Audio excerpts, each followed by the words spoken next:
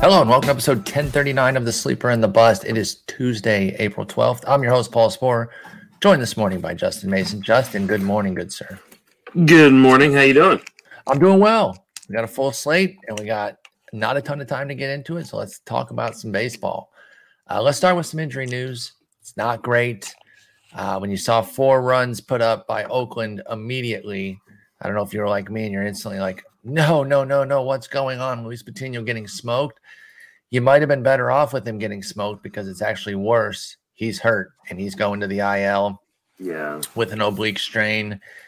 And we know how those can be, Justin. We always fret when it's the dreaded oblique strain. In fact, we're going to get to another oblique strain here in just a moment, who also went on the IL. Here's the thing, though, with Luis Patino, and I know you've got him in a lot of spots, so you're super lamenting this one. If you only have, say, 1 IL spot, maybe 2, are you cutting him in shallower leagues, 10s and 12s? So, in my Barf League team, I have now lost my top 5 starters and both my closers. What? Did you draft any injured guy? No, that sounds like they all been hurt. Yes, I did not draft a single injured player. Oh my God, dude. So, and Luis Patino was number 5. That's a disaster, man. It's unreal. Most of my teams have been very injury, free, right? But yeah, I've got Patino in 5 leagues. They're all fab leagues. They're all important leagues. So this is a real bummer. I'm kind of waiting on the news to kind of see because I don't know if you saw the video from it. I did not. When I originally saw the injury, I was really worried about the shoulder because the shoulder was an issue. Yes. In spring training, and he was he instantly doubles over in pain. Usually with these panic instantly. Yeah, because usually these oblique injuries, it's they just walk off the mound or in between innings. Grimace and just a little trying to stretch it out type of deal. But he kind of crouches down, is in a ton of pain.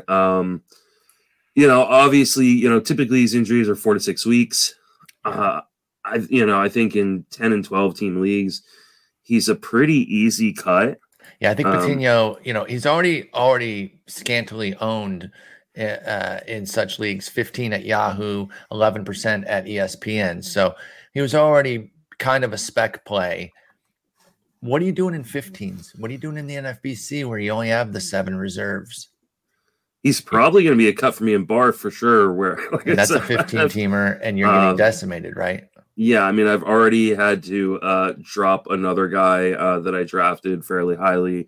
I'm probably going to have to drop him because, I've also got, Lance Lynn and Chris Sale, Dylan Floro, Luis Urias. Team is just decimated with injuries.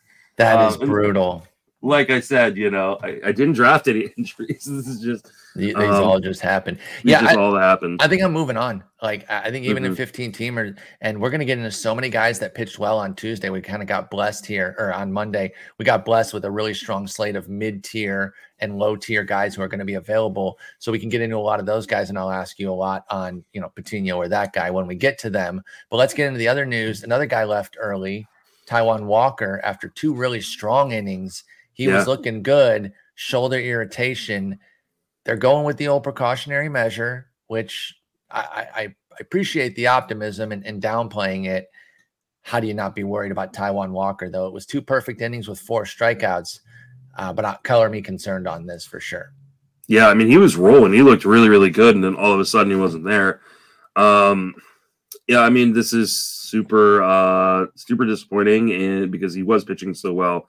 But also this is who he is, right? Of course, unfortunately. Yeah, especially on the Mets. So and he's dealing with lower body, a knee issue earlier from the surgically repaired knee, and now a shoulder. And so the shoulder's much more scary. Of course. And don't make a move until we figure it out. Maybe it, just because I kind of pointed out that they're playing it softly. I'm trying to catch a fly out of midair, by the way, if you're wondering what I'm grabbing at. I got it. Wow. but he wasn't. How very dead. Karate Kid of you. So he got out though, but it wasn't in my hand. I swear to God. So I didn't actually kill it. Anyway, he's make sure you go back and MRI. watch the video if you're listening. Taijuan Walker will undergo an MRI. We'll see what's up with it. Obviously, if he goes on the IL, I think he's just as much of a cut as Patino. Do you agree with Taijuan Walker? Yeah, absolutely. I mean, you want to be patient because, I mean, we saw this week with Blake Snell, where like Blake Snell originally was still possibly going to start. He's going on the IL, and now he's going to throw a bullpen today and see, I sat him in all my leagues anyways, just in case, because I didn't want to get 0. But, just be patient on these kind of decisions because you never really know how they're going to play themselves out. Exactly. If you're in a daily league, maybe hang on to Walker right now if you really like him, and at least wait to see the news. But otherwise, we'll have news by Sunday for the leagues that are weekly, and you can make your decision on Taijuan Walker. Lucas Giolito with his oblique and AJ Pollock with his hammy officially IL'd by the White Sox. I think both of these were expected. You got to hold both these guys, right? Yeah, we talked about obviously. Yeah, we talked about this on Sunday. But yeah, you obviously got to hold Giolito. If you're in a 10 or 12, and for some reason have Pollock on your roster, I don't have a problem moving on. Okay. As much as he's got great talent and he was leading off, a little bit in Chicago, I don't think he's the kind of guy that you need to hold on to your roster if you don't have an IL spot. Sure. So. I think that's fair. Outfields and in 10s and 12s, you're talking generally three outfielders anyway. There's going to be a lot of guys. And so I totally get going out and moving on from Pollock right now based off of this hamstring injury. Interesting little bit of news that was kind of floating around, and it was not really coming from bigger website or bigger Twitter accounts. So I was like, is this real? But then I guess it's been substantiated that the White Sox rejected an Andrew Vaughn for Frankie Montas offer. How did that hit your ear when you heard about that? This is the first time I'm hearing about it. So, okay. I mean, there's part of me, it's like, oh, the White Sox are built to win now. Go win now. You need help in the rotation. You've just lost Giolito and Lynn, but at the same time, like they're in a division they might be able to just tread water in until these guys get back, and then they'll be loaded again in the rotation. And they've got Reynaldo Lopez and Dallas Keuchel that can be serviceable until Vince these guys Velasquez are back. Starting today. Can Ethan Katz pull some magic with him? I know. So, I'm not saying it's going to happen, but they've got some guys that they can. Yeah, I mean, a year ago we were talking about Vaughn as a top 5 prospect in baseball. So I get, and Jose Abreu is a free agent after this year. He slides perfectly into first base. So I can understand. Yeah, I can understand not wanting to do this, and he's looked good so far. Yeah, got a couple homers. Gavin Sheets starting over him today, but. Yeah, I mean, I can understand that. Oh, never mind. No, they're facing a righty. Matt Brash is a righty. I was going to say because they're facing lefty. No, it's Gavin Sheets lefty against Matt Brash righty. But yeah, I really like Andrew Vaughn, and I love Montas too. You know that I wouldn't do this either, so I don't blame the White Sox for saying no. It's interesting that this is what the A's asked for Montas after what they got for Manaea. Well, extra year of service. Still, that's a huge. That's a lot more than an extra year service. This is why Montas has not been traded. If this is what they're asking for, well, ask Kai. I don't blame. I don't blame the White Sox for asking. Or, I mean, the A's for asking. I don't either. I don't. But this explains why Montas is still on the A's. Well, also because they're not motivated to do it immediately because they have that extra year, so they know that they can wait. All right, let's talk about some standout starters here and get your read on where you're at as far as picking them up. These guys are available in a lot of formats. 10s and 12s almost universally, 15s quite a bit as well. Let's start with Nick Martinez. He had some preseason buzz as a sleeper coming back from Japan. This is the same Nick Martinez that you are familiar with from Texas. If that name rings a bell, yep, very same guy who was a soft tosser who couldn't strike us out. He had a literally 13% strikeout rate in 415 innings prior to leaving and going over to Japan for 4 seasons. He comes back and got a little extra velo. It's up about a mile, and big strikeout rate so far. 5 innings, of course, so we're not freaking out. But it was a really nice start against the Giants. 5 innings, 5 hits, a run, a walk, and 6 strikeouts with a 15% swinging strike rate and 39% called strike plus whiff rate, which was the best of the day if you put Taijuan Walker and Luis Patino to the side because of their injury-shortened starts. What do you think of Nick Martinez dicing up your boys?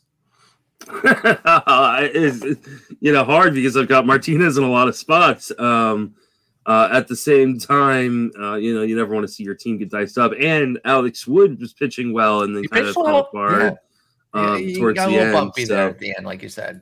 And of course, neither qualified for a win because the Padres bullpen blew it before. Well, Martinez qualified. He had 5, but the bullpen they took the win away from him. Mm-hmm. Martinez was really, really impressive. He got in a little bit of trouble early on in the game, allowing kind of some soft hits and stuff, and but came back and really in the last 3 innings of his outing was pretty dominant. And I'm sure some people are gonna be like, "Oh, well, it's the Giants. Their offense doesn't seem to be nearly as good." I saw that on Twitter. I disagree with that. But he was really, really impressive. 4-pitch mix. All of his pitches had at least a 33% CSW. Nice. He mixed them really, really well. Austin Nola did a really, really good job calling that game. This is super, super encouraging. If he's still available on your waiver wire, he's one of my top kind of pickups. Is another guy on this list I put right there with him. But I like Nick Martinez a ton. Yeah, I got Nick Martinez as somebody who has 12-team viability right now and somebody to keep a close eye on in 10-teamers. These guys that have big Monday starts, in a lot of cases, they're going to get a weekend start as well, which if they do well on that start, obviously the price is going to be sky high on the Sunday bidding. But if it's a mediocre or even bad start on that second time around, the price will come back down. He gets a start against Atlanta. If he goes at San Francisco, home to Atlanta, puts up 2 gems, Nick Martinez is going to cost a pretty penny, but I'm not so sure that I'm not willing to pay it. By the way, I did say his velo is up a mile an hour. That is relative to his entire major league sample from 2014 to 2017, where he threw 91. It was actually pretty much in line with his 2017 velo of 92.5. He was at 92.7 yesterday with his at the beginning of the season, though. So I mean, guys tend to gain as the season goes immediately up. Just a lot to like there with the Nick Martinez outing. Michael Lorenzen was another night outing that went very well. And this one, you will put a little bit of the opponent, decline on it because it was against the Marlins. I don't really care, though, to be honest. Like, I want to see guys pitch well. And I'll take it into consideration, of course, the opponent that they're going against. But Michael Lorenzen is transitioning back to starting, and he goes out and puts up 89 pitches especially. That's the thing, too, is that he went 6. So many guys going 4 or 5, even guys that are proven starters. He goes out and throws 89 pitches, 6 innings. That meant a lot to me. I don't care who that's against. 7 strikeouts, 2 hits, only 1 run. It was a Jesus Sanchez homer, 1 of 2 for Sanchez. I was super impressed with Lorenzen. I was a big fan of his coming into the season. Didn't get him in my mains. Actually still available in both of them, though, too. He was a big-time DC guy for me, but seeing him go out, deal game 1, I'm excited. He will not get a second start because they're on a 6-man, so maybe out of sight, out of mind by the time. I mean, listen, he's not going to go for nothing in NFBC. No, I'm not pretending that they're not going. He's going to be expensive. We'll see. I don't think he's going to be that expensive, to be honest. And I do think the fact that he's starting on Monday and then it's going to be all the way until Sunday, it will keep the price down a little bit. He will not be hidden, but I don't think he's going to be super expensive. I'm really excited about Michael Lorenzen, though. I am too. Like he was very impressive. There's definitely some command issues that were shown in that game within the zone that the Marlins just didn't take advantage of because it's the Marlins. And I think that's where you look at kind of the quality competition, especially the amount of free swingers in that lineup. But that being said, he was throwing 4 or 5 pitches and they all look pretty damn good. Mm-hmm. I think there will be struggles, and I do worry, like, even with the 6-man rotation, does he tire out at some point because he's being transitioned back into a starter. But for right now, I think you pick him up, you ride the hot streak. He does have Houston, I think, next. So you're probably not starting him on Monday. We'll see. Houston's difficult for sure. I'm excited to see what happens. And that could keep the price down too, because it won't be a 2-start next week either. Because again, the 6-man, they only have 6 games. So if you had a 2-start, that would definitely pump up the price.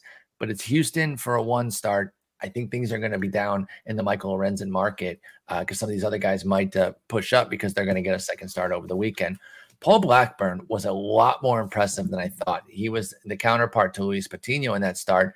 Never thought that he was the guy I'd be talking about with some big takeaways from his outing, and yet here we are.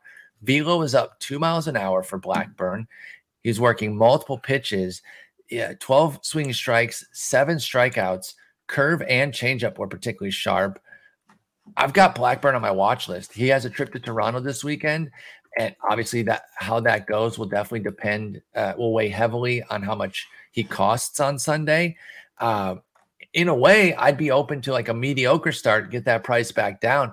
But if the velo is still there on Saturday and we're still seeing some swinging strikes from Paul Blackburn, I could see him being a pickup. I was impressed by this outing enough to at least put him on my watch list. What do you think about Paul Blackburn for the A's? Where the hell did this come from? I do not know, man. 2 miles. Yeah. And I mean, in locating with it, like it wasn't like he was, wild and they were just missing it. He located really well inside the zone, especially. I was very impressed. And he's always been a ground baller. So he kept that going too. And so it's a fantastic park to pitch in. It may not be a very good team, and so the wins likely aren't going to be there very often for him, except for when they crazily score 7 or 8 runs. I mean, I was very impressed. I'm definitely interested to see if the velo is there on the next start before dropping a bunch of money on Fab on him. But he's the other guy that, along with Nick Martinez, that I was like, ooh, okay, this might actually be something worth kind of acting on with these starters. Matt Manning opened up pretty well against Boston. Only allowed 1 hit, a homer to JD Martinez. Didn't really have the dominance, though. So a lot of batted balls, finding gloves with just 2 strikeouts and only 6 swinging strikes for Matt Manning. But as somebody who watched a lot of Matt Manning starts last year, I do take something from this. It was nice. He was mostly in command. Definitely had things go his way with the batted balls. But it's not like he was getting pummeled around the yard and just finding gloves. I think there's a little something to take here against a quality opponent where Matt Manning was not getting absolutely torched. I still need to see more swings and misses to be really excited, but I did take a little something away from a 6-inning, 1-run, 2 strikeout, 0 walk, 1 hit outing from Matt Manning. What'd you see? He definitely got a little bit lucky that the balls that were hit didn't fall for hits, though I do think that part of that is the improved defense up the middle with Javier Baez, who has been already like midseason form in terms of defensively. So I definitely think that this is something that can be repeated. I'd like to see some more strikeouts. I mean, 2 strikeouts in 6 innings just doesn't cut the mustard in most formats. But if you're in a deeper format and you're looking for guys who are actually going to be able to qualify for a win, in fact, he went 6 in this outing. It was a really, really good sign. There was no major blow up. He gave up the 1 home run that he just kind of left up the zone. And to JD Martinez too, know, so I'm not too worried about that. Definitely somebody I'm keeping a close eye on for this weekend as well, facing at KC. Could see a huge start from him on Saturday, and then the price goes through the roof though. Yeah. You could also see him lose it and just get crushed. So I definitely would stream it though. It's one of the if you can stream that start, definitely go get Matt Manning for the at KC. Jameson Taillon, a lot more available than you probably think based on the name value. 26% at Yahoo, 18% at ESPN, and he was right there toe to toe with Alek Manoah, pitching very well. Gave up a 2-run homer to George Springer, but otherwise 5 hits, no walks, 6 strikeouts in 5 innings. 17% swinging strike rate was tied for the best on the day. Again, putting aside Taijuan Walker's 27% mark in 2 innings, he was tied with Blackburn. So what did you think out of Jameson Taillon, and how interested are you in him in shallower formats where he's available? In shallower formats, I love him because he is a guy that you just ride while he's healthy, and then you kind of, ditch him once he gets hurt. He will get hurt. That's just Jameis Tyon. But no, don't say that. I hope I'm wrong. I love it when he's healthy. Don't say that. Right now he looks healthy and got a great start next week or later this week against the Orioles. So kudos to you guys. I know Rob Silver, said on Twitter today that like he just kind of held his nose for the Toronto start just so he could get the Orioles start later this week. I don't know that. I did not have those balls with Nestor Cortez Jr. So you didn't? No, I'm not starting him against Toronto. I absolutely would have taken the two-step there.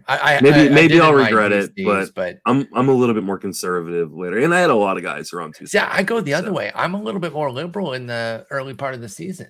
I do the opposite, so that way if I need to catch up, I can become more aggressive and take more shots later on.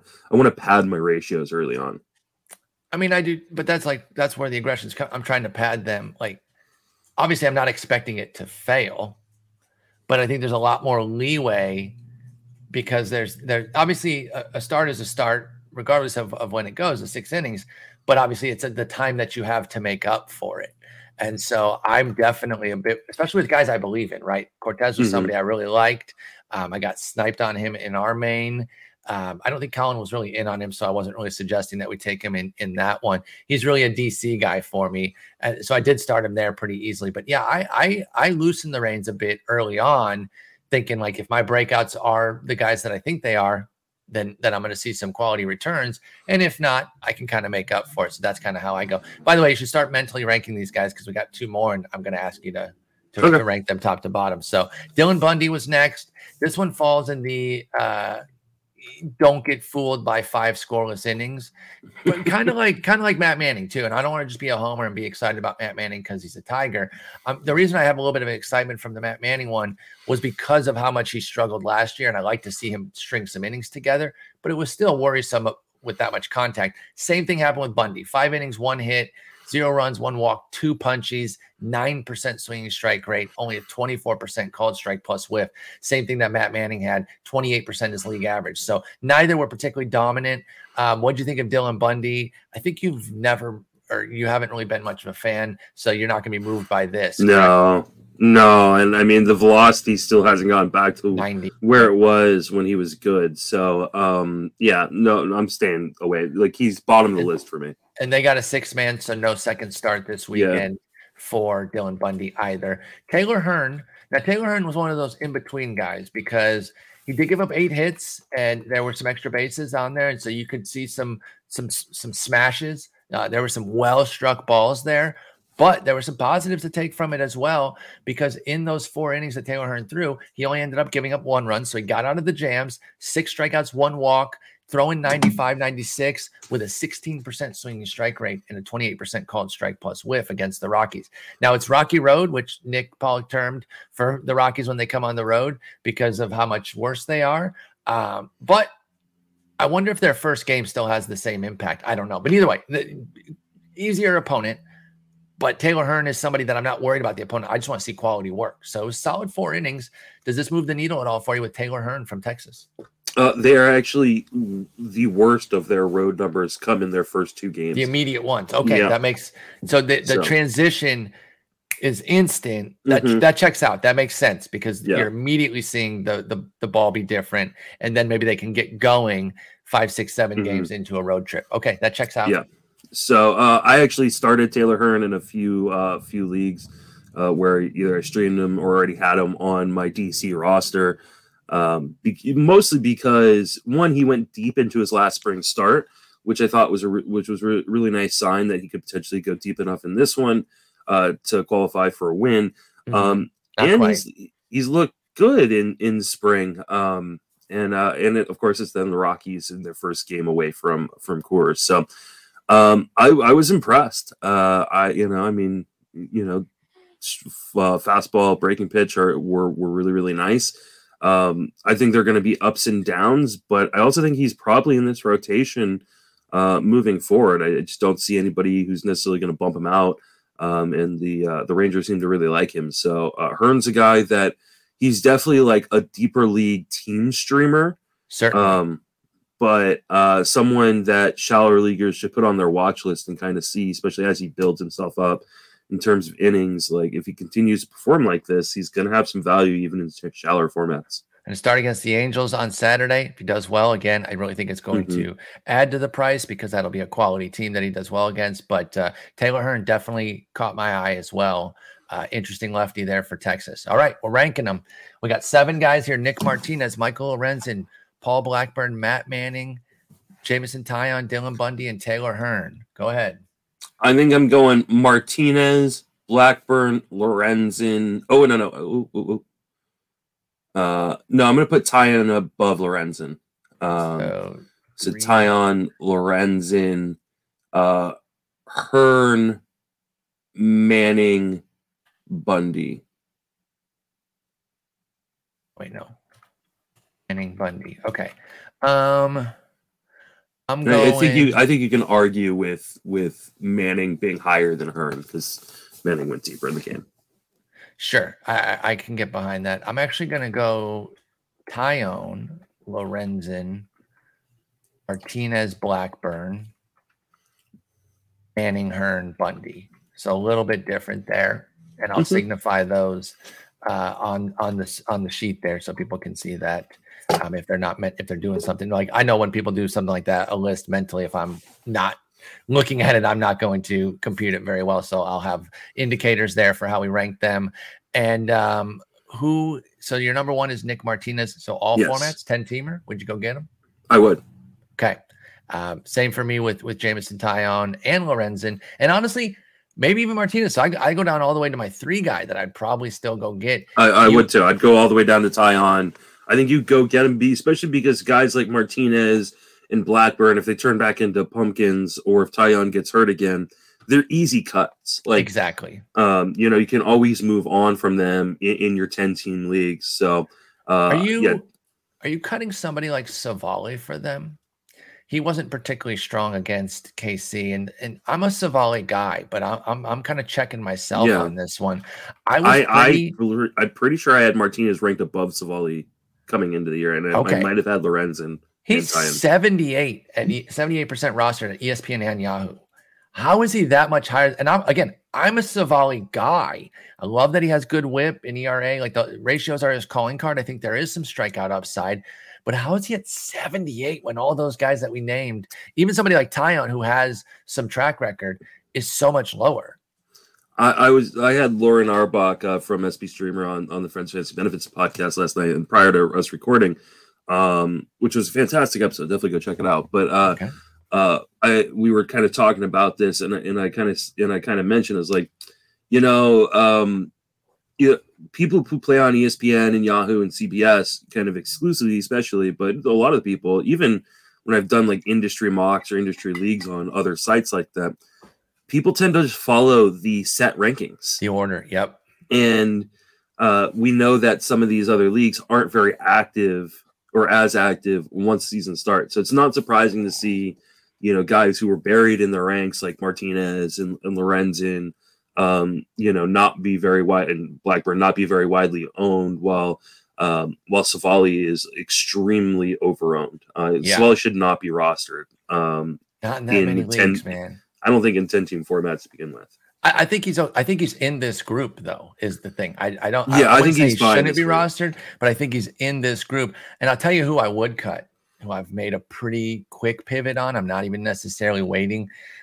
In weekly leagues, obviously, I have to wait till this weekend. I'd cut Carlos Hernandez for damn near everybody on this list except for Bundy. Yeah, I think I'd cut Carlos Hernandez. This is a bummer. I've got Carlos Hernandez in the I do too. And I ignored a stat that I put in my pitching commentary when I did my list about his awful strikeout rate as a starter. I acknowledged it. And I was like, listen, he hasn't had his strikeouts as a starter, but let's see, he's got good stuff. He had 5.9 Ks as a starter, 11.9 as a reliever, in 58 innings as a starter, 27 as a reliever. And I pointed that out. I was like, but he does have swing and miss stuff. He has good velo, another low strikeout game. His command is already sketchy.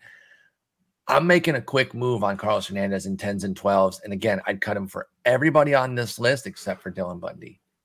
Yeah, unfortunately, I only have him 15, so it's not going to do me much good. I don't know. I'll take a look and see what's out there. I mean, some of these guys are going to be available. Paul Black, Michael Lorenzen is available in our main, dude. He's definitely a guy I might target, especially if I don't need a starter for next week, because like I said, because you don't want to use him against them. I don't want to use him against Houston. But then the question, would you cut Hernandez for Lorenzen in a 15? It's close. What about Blackburn, who you ranked higher? I think I would, especially if the Saturday start is good. And then Nick Martinez, who you ranked number 1. Martinez, absolutely. But I was drafting Nick Martinez. Yeah. And he was getting drafted, and I think he is rostered in. Yeah, he's rostered in everything, but at 112 that I'm in. Mm-hmm. So he's off to the side there for 12s. But Carlos Hernandez. I'm making the quick decision on him, and I'm kind of bouncing out. Mm-hmm. My RotoWire spot is going to happen soon, so we can save these hitters for later. We're going to talk about these guys on Friday. We'll have a longer episode on Friday. I started a new morning streaming show where I'm kind of reviewing the box scores. I'm going to start the Tuesday one earlier going forward so that you and I can have more time, and we can always start at 10:30 because I forgot about the RotoWire spot. So I'm sorry for the shorter episode, definitely on me, but I am recording a guest episode for tomorrow, later today, with our friend Clay Link. Very excited nice, to love him. Clay. So I'll be having Clay Link on, and that'll go up on Wednesday. So consider that a little bit, making up for the fact that we're basically going 30 minutes here, but not normally what Justin and I do. We can do 2 hours standing on our heads. So we'll be back on Friday talking more baseball. Next episode is tomorrow, Wednesday, with Clay Link. So look out for that. Justin, great talking with you. Until then. Peace. Take it easy.